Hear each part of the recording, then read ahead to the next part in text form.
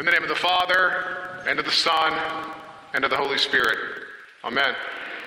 Please be seated.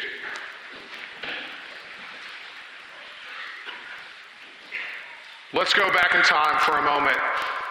Let's go back to the year 832 to a land that would later be known as Scotland. At that time, it was ruled by a loose confederation of clans or tribes. And there was one tribe in particular called the Picts. And the Picts were engaged in battle with the Anglo-Saxons. And at one point, there was a period of neutrality between the two. And the Picts retreated. And they were outside of Edinburgh. And they thought, this is a perfect time for us to rest, to regroup, and refortify. And so that's what they did. They set up their camps, they built their fires, they roasted their meats, and they waited for their army to build back again so they could fight the Anglo-Saxons. But something happened. Some scouts hurriedly came to the camp.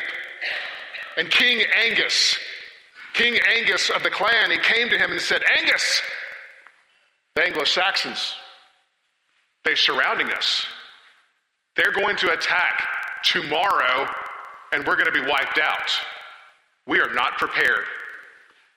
So Angus, he's frustrated. He flings his stick into the fire. He doesn't know what to do, but he's a recent convert to Christianity. So the only thing he knows what to do is to kneel and prostrate himself in prayer, and he engages in very deep prayer. And in the midst of that prayer, he hears a voice. He hears a voice of what he perceives to be Saint Andrew, one of the disciples of Christ. And Andrew says in this vision, you will receive victory only through Christ. And then when he awakens, he looks up and he sees the bluest sky he's ever seen before.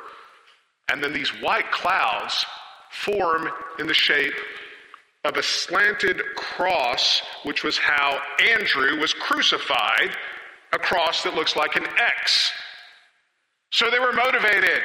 And of course, the Picts and the Scots get together and they overwhelm the Anglo-Saxons, live to fight another day. And this was the beginning of what ultimately became modern-day Scotland. And so the flag that you see today, the flag of St. Andrews, it has a blue background with a white cross slanted. That is in honor of the legend of Angus and his prayer to St. Andrew. And as Billy mentioned, Scotland remains important to the Episcopal Church. And of course, after the American Revolution, we wanted to have bishops, but they weren't ordained. And so a delegation of potential bishops traveled to England asking to be ordained, but of course, we had just whipped them in the war. And the English replied, you would like to be ordained? Ah, yes, right along now. So what do? They go to Scotland, because Scotland had bishops that had been ordained in the Anglican tradition, and that apostolic line would remain intact. And so they asked the Scottish, will you ordain us?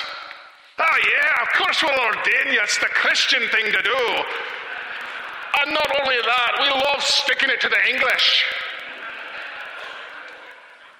I do love my accents. And hence, that is why when you look at the Episcopal shield today, you see the flag of St. Andrew in the upper left-hand side. But the cross represents 9 tiny little crosses that represent the original 9 dioceses. So that is why we celebrate Scotland as part of our heritage. Now, this is all a nice story, isn't it? But what can we learn from this, and how does this connect to Mark's gospel? I'd like to think that on that fateful day, when the clans were surrounded by the Anglo-Saxons and Angus prays to God, they were pretty certain that the end was near, that their world was about to end. Everything was going to be obliterated, their culture, their way of life, everything. But it was through deep prayer that his perspective changed. He saw the world in a different way. I do not want to suggest that if you pray to God, your enemies will be vanquished. That's bad theology. But what I will say is that sometimes through deep prayer, your perspective can change. Maybe you can see that not everything as hopeless as it appears. And I would like to believe that maybe Angus thought that when he engaged in that deep prayer. Maybe we do have a chance. Maybe we can survive. It's not too dissimilar from Mark's gospel. Let me give you some quick context. Mark's gospel was written between 65 AD and 70 AD. And there was a lot going on in the Jewish community at that point. There was a rebellion going on against Rome, and Rome did not take kindly to people who rebelled against them. Rome would come down and vanquish them. So when we read this gospel, this is about a community that is on the verge of extinction. The end of the world is certainly near for the community during the time this gospel was written. But it didn't happen. And the message that we get from this gospel: stay awake and don't try to predict the end because you don't know. And what happened? Yes, when the rebellion occurred, the Jewish community there was decimated. Even the Christian community was decimated, and it seemed like the world had ended, but it didn't. Not only did they survive, but they thrived. The same with Christians. It wasn't the end. Now, there's a lot of anxiety going on in the world right now. I hear it every single day. Ukraine, the Middle East, even parts of Asia.